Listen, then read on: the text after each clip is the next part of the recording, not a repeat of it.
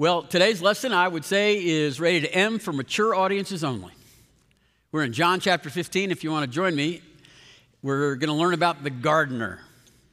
And when I say mature, I don't mean people that have been going to church for a long time, or I've been in a Bible study for 35 years. I've been teaching it for 20.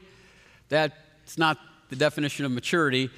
Mature believer is a person that is not who they used to be because they've chosen to yield themselves to the direction of the Holy Spirit. And today, I think this passage is going to give perspective, try to make sense out of maybe some of your past if you're a mature believer, and some of your history you don't understand, or maybe your current situation. I think today might help with that.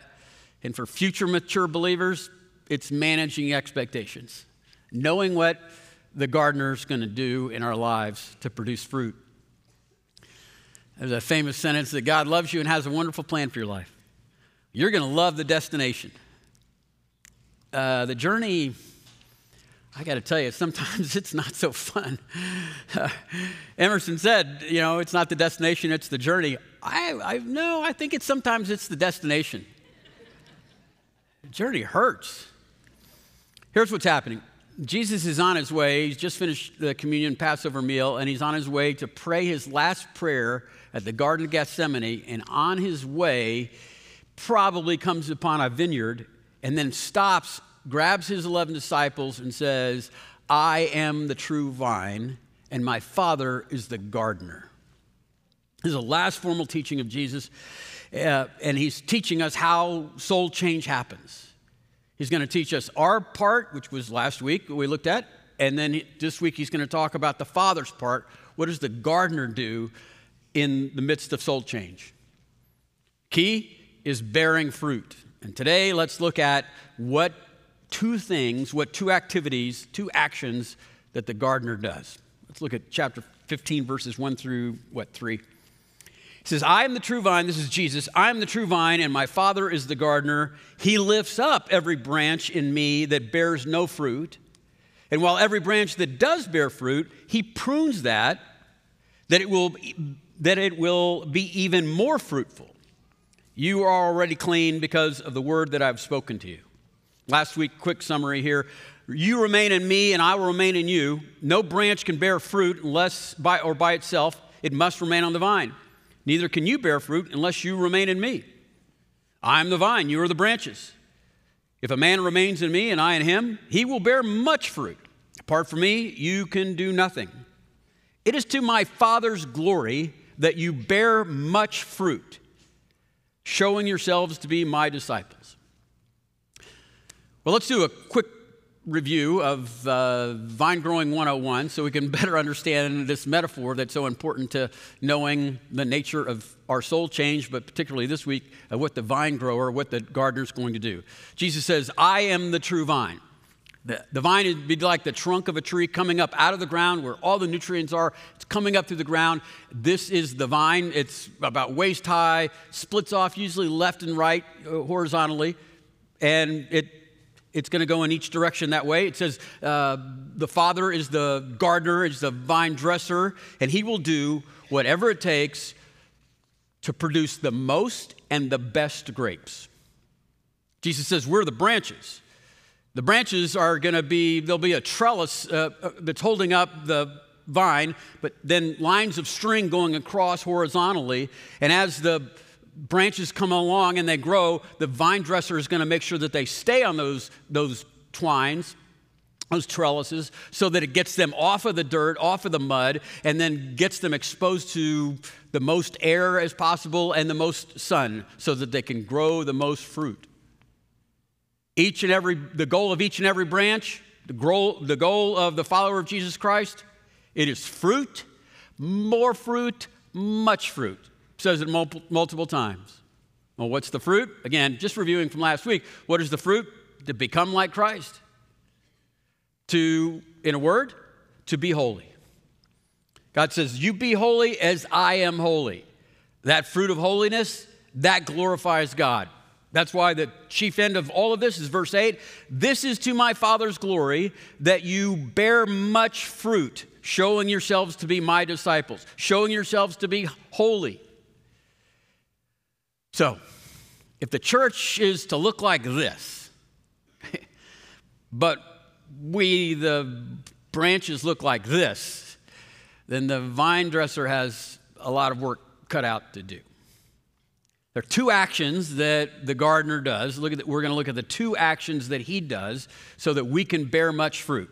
The first one is that he lifts up, and that means to discipline. He lifts up that vine or branch. He says, he lifts up every branch in me that bears no fruit.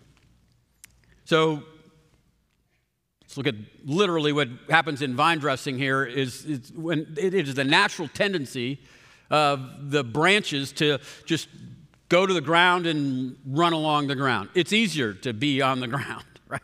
And without any kind of tending or anything, even if they're on the string, gravity's going to pull them down, and once they get there, there's no fruit because they're in the dirt.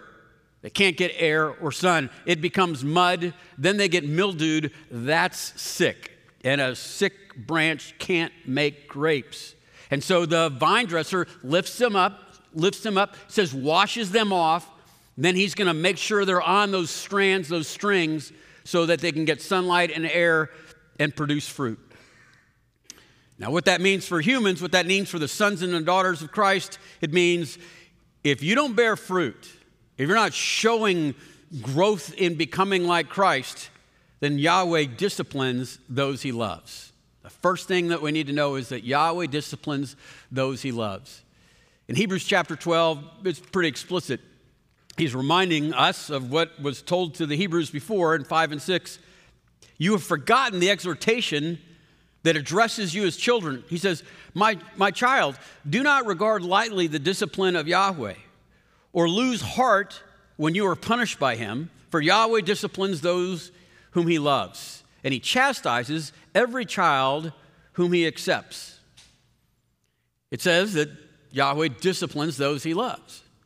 And the context here is no fruit. That means a lifestyle of sin. It means a person who is committed to not surrendering to the will of the Spirit, quenching the Spirit in their life. Something is more important than following God. And what happens a lot in the context of discipline, the thing that used to bring us joy, whatever that behavior was, often leaves us. And now attached to that is anxiety and frustration. Our spiritual lives are flat. Sometimes in the context of church, we will have to move someone out of a place of influence, like teaching, and put them on the sidelines until they're coming to a place of repentance. If people don't respond to the discipline from the Lord, it says, the next thing he says in verse 6, he chastises every child that he accepts. Usually what happens is this individual is not just hurting themselves anymore, but they're hurting others around them.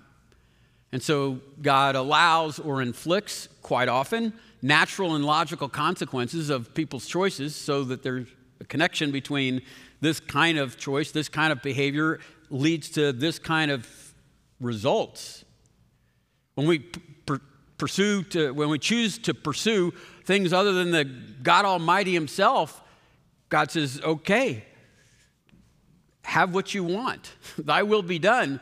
Sometimes those are physical consequences on our bodies. Sometimes it's just attitudes, our souls becoming more resentful, more embittered, whatever it might be. At this level, sometimes church leadership actually has to ask a person to leave the church because they're causing more danger or they're a threat to the sheep around them.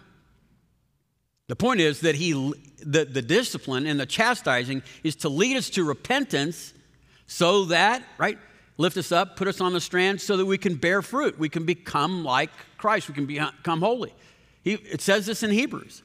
In verse 11, he says, look, no discipline seems pleasant at the time. It's painful. Yes, we agree to that. But later on, however, it produces a harvest of righteousness and peace for those who have been trained by it. If you're able to respond to that discipline and chastisement, then you end up repenting. He lifts you up, he cleans you off, and you learn from it fruit. Fruit. Harvest of righteousness, a harvest of peace. There it is.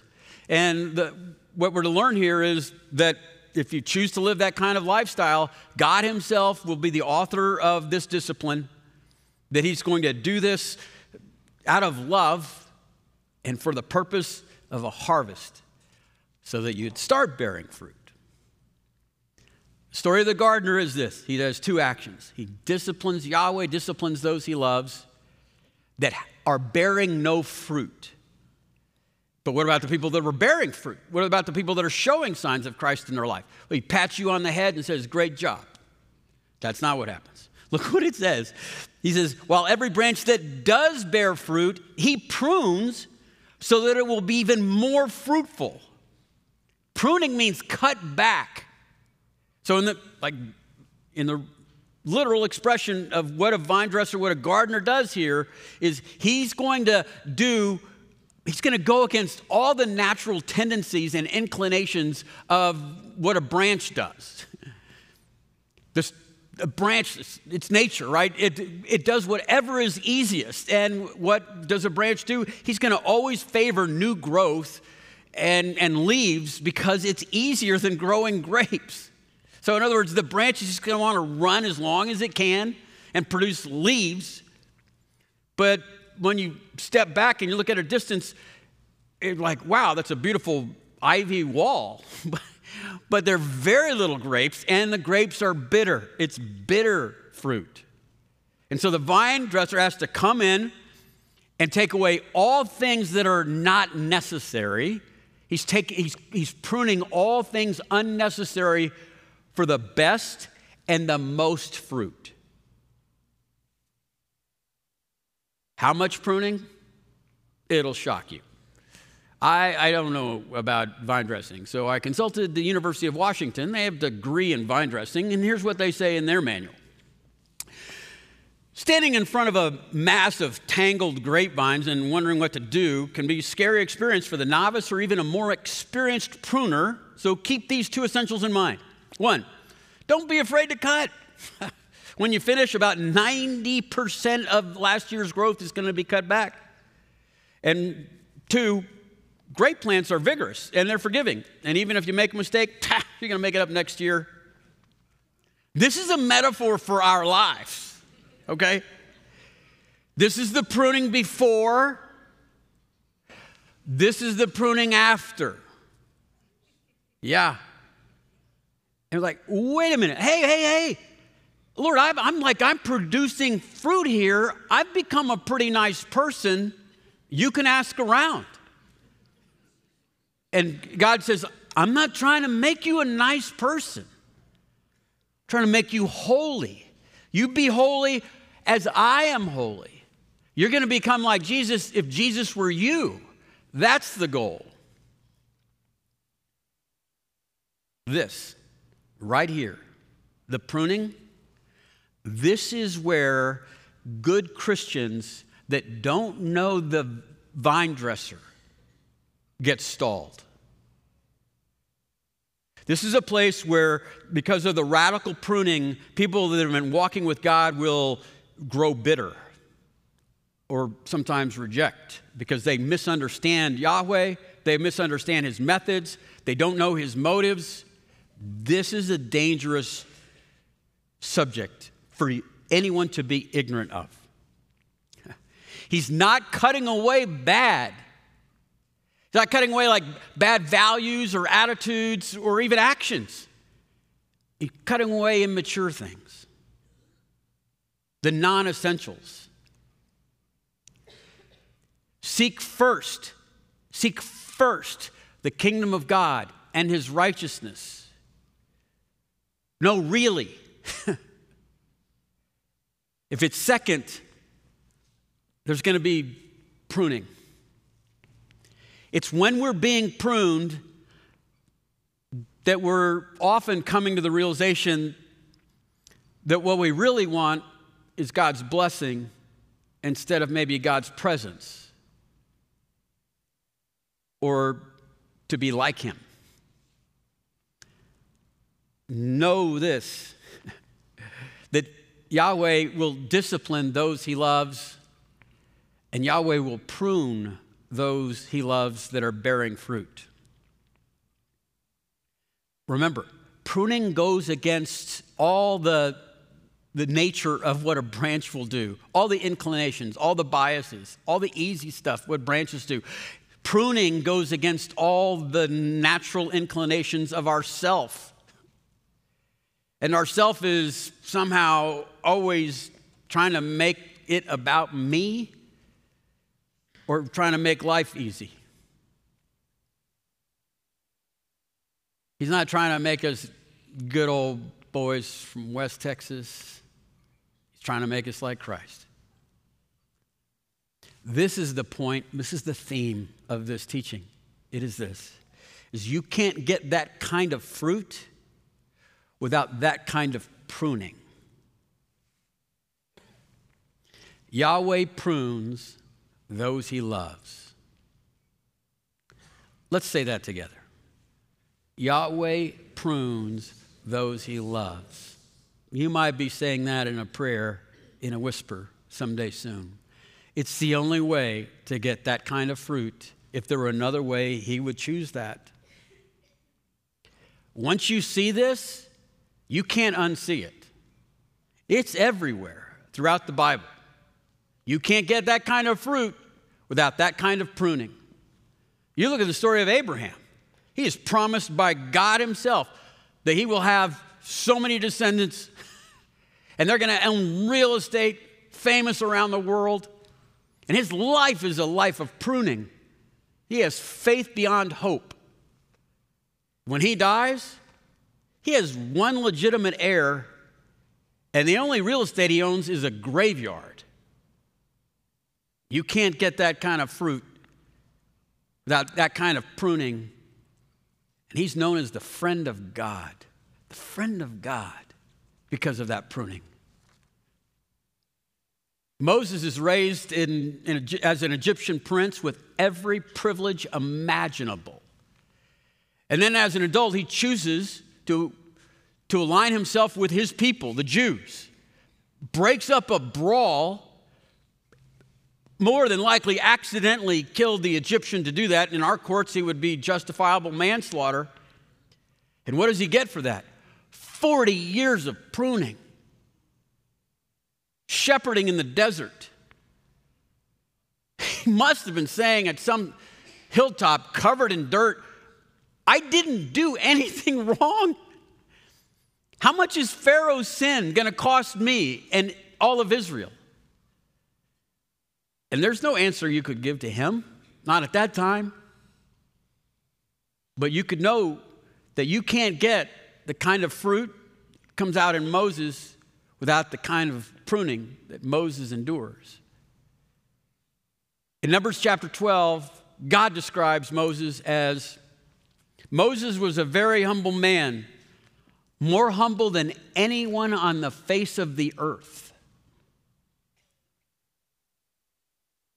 Joseph was sold into slavery by his jealous older brothers, and they were jealous because of his terrible father, making him the favorite child. While a prisoner in slavery, he was accused of sexual assault, falsely accused. He becomes a prisoner. While in prison, he's left there for who knows how long, years. He's promised to be remembered and set free. He's forgotten. It's the longest story in the book of Genesis. And the point is the sovereignty of God. In his forgotten prison, Joseph, I'm sure, was pondering, I didn't do anything wrong. How much are my brother's sins going to cost me? And what are the dreams that you gave me, Yahweh? How are those going to come true? There's no answer for that. Not in that prison. But this is true. You can't have the fruit of Joseph without the kind of pruning that Joseph received.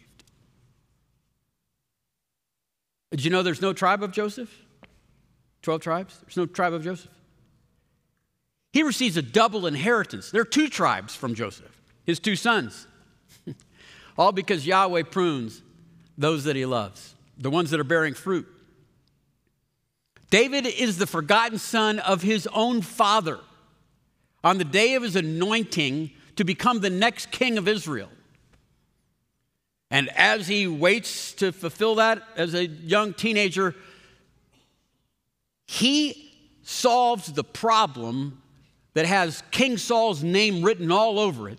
Is some giant named something, Goliath. Yeah, that's it. And what does David receive for giving hope back to Israel? He is hunted like a wild dog by this insanely jealous, paranoid king. And David cries out from the caves of En-Gedi, I didn't do anything wrong. How much is Saul's sin going to cost me? And what about that anointing? How's that can ever happen? And there's no answer. But this is true. You can't have that kind of fruit in David's life without that kind of pruning that he endured. He has a nickname. He's called the friend of God. Here's another one.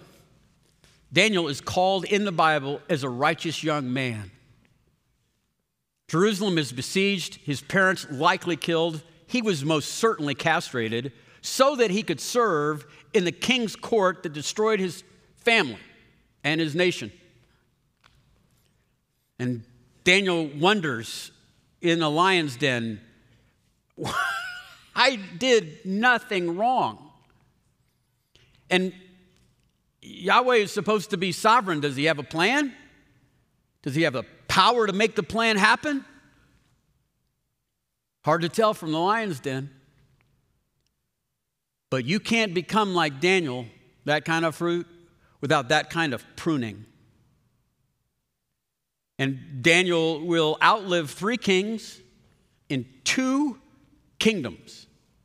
And he will be given the details of the sovereign Yahweh's plan for all of creation and its culmination. Yeah, he's in control. You got time for another story? Pruning? Esther, a teen orphan girl that is torn out of the arms of her guardian uncle so she could try out to be queen of an enraged king. And try out means that she's going to lose her virtue by being raped by this maniac whose temper is so notorious and legendary, it is still taught in colleges around the world.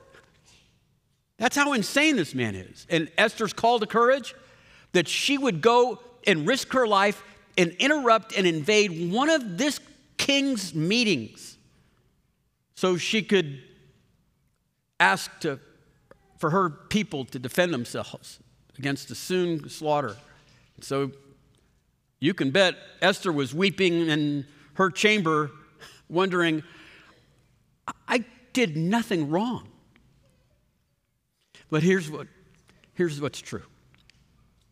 You can't go from a victim to a conqueror, have that kind of fruit without that kind of pruning. And Esther does go and interrupt a meeting, and the king responds, and the Jews are able to defend themselves. Have you read how it ends?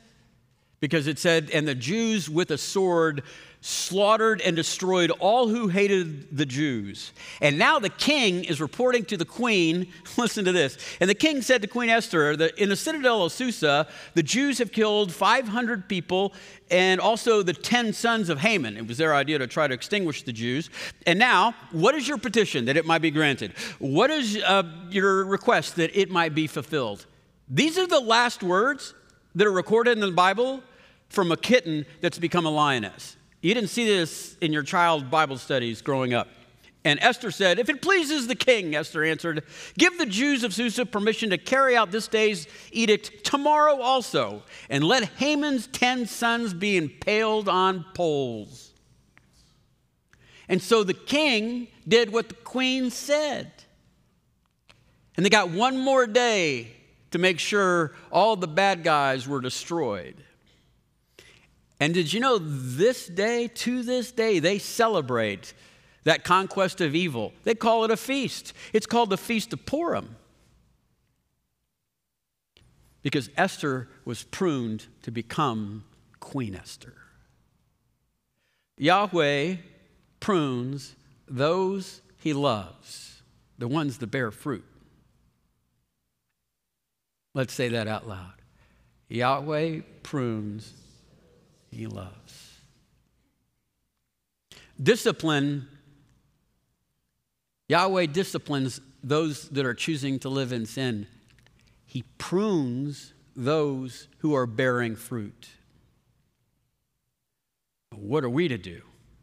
Those are the two activities of the gardener. What are we to do? Well, we saw last week, we're to remain, abide, cling to, hang in there to the truth and love that leads to obedience. Look what it says in verse 1, and then we'll jump to 4. It says 11 times in 11 verses, but we'll just summarize. I am the true vine. My Father is the gardener. Remain in me. I will remain in you. No branch can bear fruit by itself. It must remain in the vine. Neither can you bear fruit unless you remain in me. Here's the point. Remain especially when you're being disciplined. Most especially when you're being pruned. And it just doesn't make sense. You must stay connected because it is the branches that are connected to the vine, and the vine is the trunk that leads to the triune God that brings you all your nurture. You must stay dependent, especially then.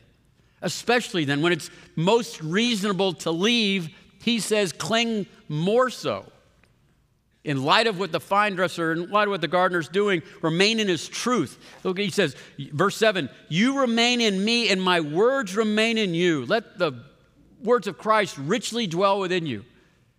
He says, remain in my love. It's truth and love.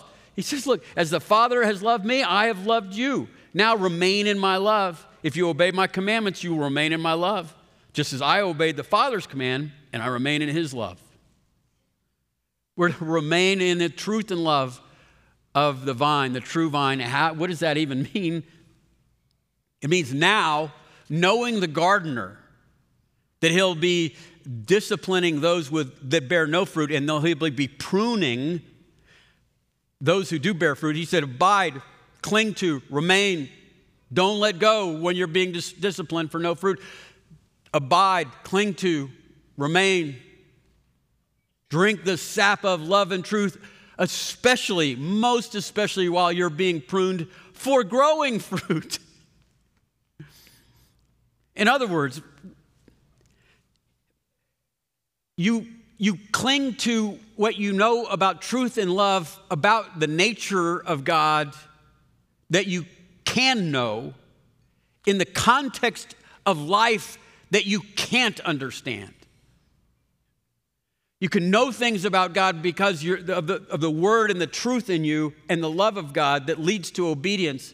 That you can cling to. That's certain. That's the anchor here in a world that doesn't make sense. And you know this about God. Yahweh is sovereign. He does have a plan. And he has the power to make the plan work. And know this, that Yahweh is loving. We sang, you are good, you are good. Oh, you are good. And you'll never let us down. We have a song, You're a Good, Good Father. I think those are the only lyrics. We just keep singing them till it gets through to us. Remain in the truth. You got to remain in the love when you're saying like, I don't understand. I'm growing fruit here. There once was a man who lived in the land of Uz, and his name was Job. And it says that he was blameless and upright, and he feared God, and he avoided all kinds of evil. That's Job 1:1. 1:8. The Lord himself, Yahweh, says to Satan, have you seen my servant Job? Let me describe him for you. There's none like him in all of earth. He is blameless and upright. He fears God and avoids all evil. And Satan says, yeah? Well, prune him. Prune him back, way back, and he'll curse you like so many others that don't know your ways. I would imagine, you can read it in the Bible, that he was grinding his teeth and he was saying, but I did nothing wrong. And he didn't.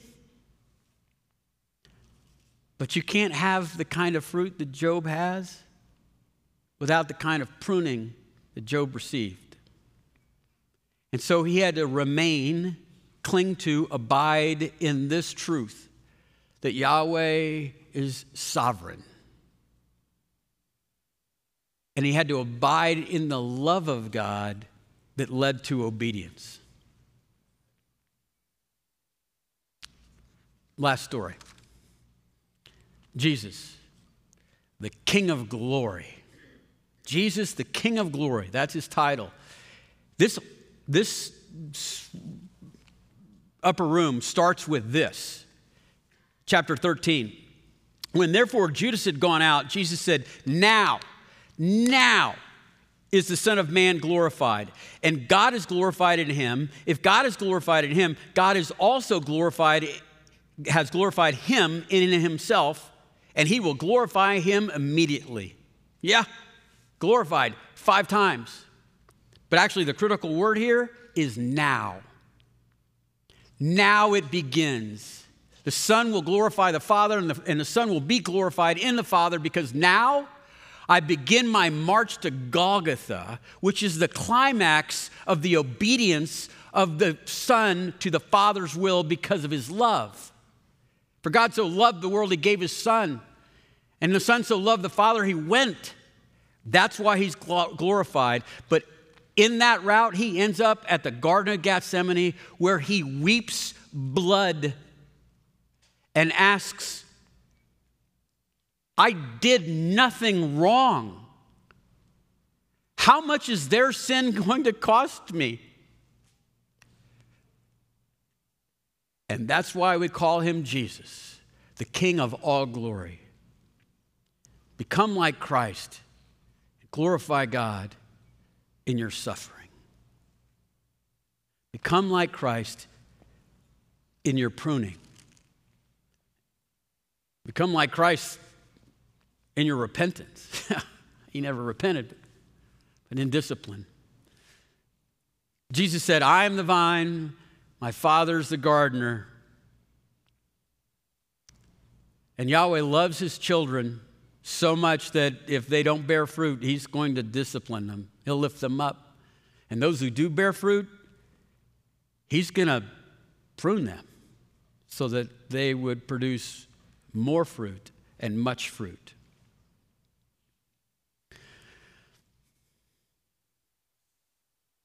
Knowing this, the nature of the gardener and the love of the Father, his ambition for us, 1, do not grow bitter in doing good. Because if you persevere, there's a harvest of righteousness. This is where Christians become bitter. They don't know or understand the motives or the methods of this loving gardener. 2 is what you do. You grieve.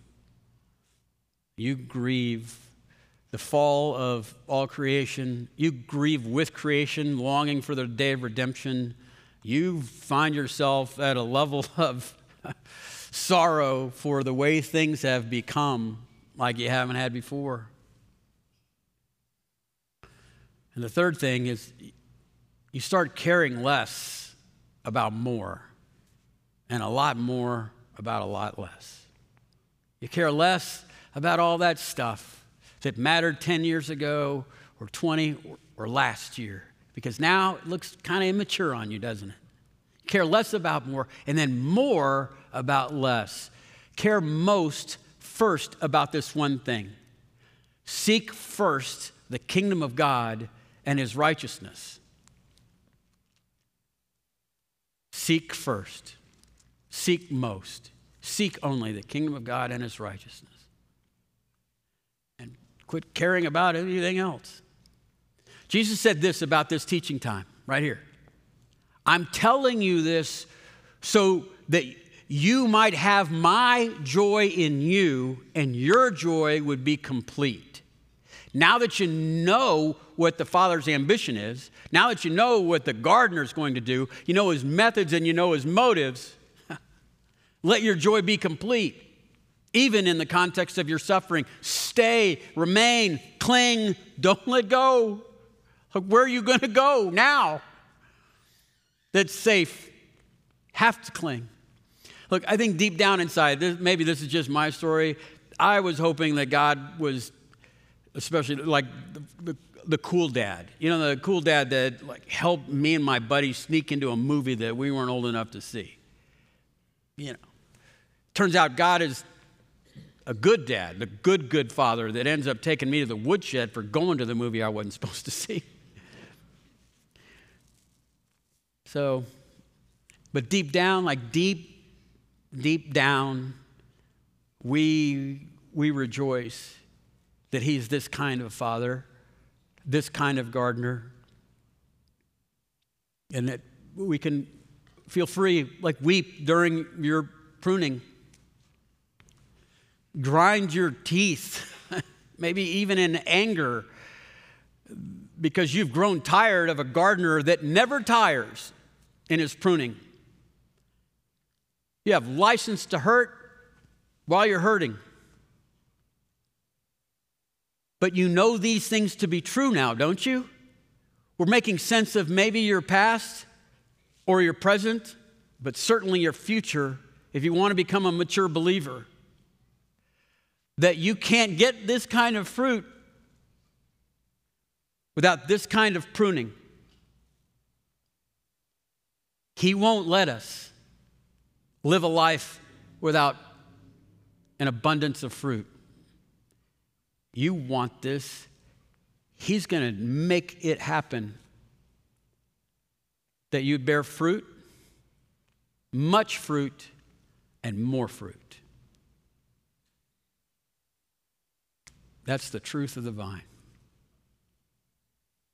You're going to love the destination. The journey, it's going to hurt. Let's pray.